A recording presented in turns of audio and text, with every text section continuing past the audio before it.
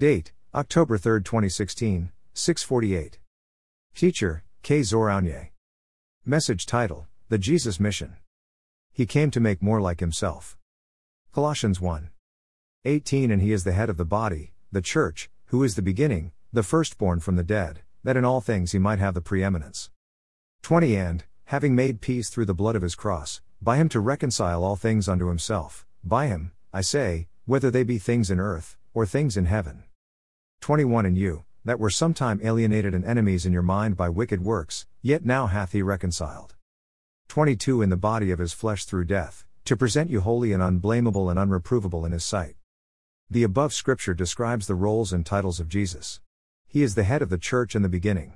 However, it's important to know that Jesus came to existence when he was born on earth. Before that he wasn't known as Jesus, he was known as the Word. As soon as the Word was made flesh it became Jesus, and from there the Word being in flesh lived among men, died and rose and ascended to heaven, now being called Jesus because of the flesh it possesses even now. Another interesting declaration in the verse is Jesus being called the firstborn from the dead.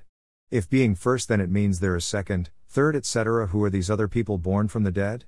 What Paul is talking about here isn't the raising of the dead through which Jesus performed on earth, no.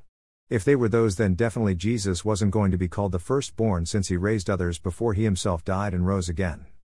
Remember yesterday we talked of a kind of death where you don't exist in the presence of God, where you are alienated from God as mentioned in VS 21 of our opening scripture. Then through being born again you are born to life coming from that death. Now Jesus was the first to rise from such kind of a death. On the cross Jesus took all of our sins. As soon as all of our sins were on him, Jesus cried out, my Lord, why have you forsaken me? At that moment he got alienated from God because he was now sin for our sake, and that qualified him to go to hell. Yesterday again we quoted a scripture where Paul talked of Jesus going down to the lower parts of the earth. He didn't mean the grave if you thought so. Definitely it wasn't the grave, because Jesus was buried in a tomb. It wasn't dug into the ground but was like a room you could walk into. So then it means he went to another kingdom. A kingdom where the dead in God's presence go to, those that die with sin, for the wages of sin is death, i.e. separation from God. In that kingdom, obviously headed by the devil, was the courtyard I mentioned. That's where Jesus went and fought the devil with the word of God, for he was the word himself. Nothing defeats the word of God.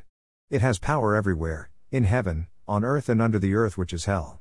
Jesus grabbed victory and defeated even death itself. Death couldn't hold on to him because of the word he contained.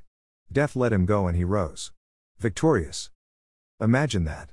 The very word in the Bible you have in your room, in your phone, when spoken it made death surrender. What other weapon are you still asking God for?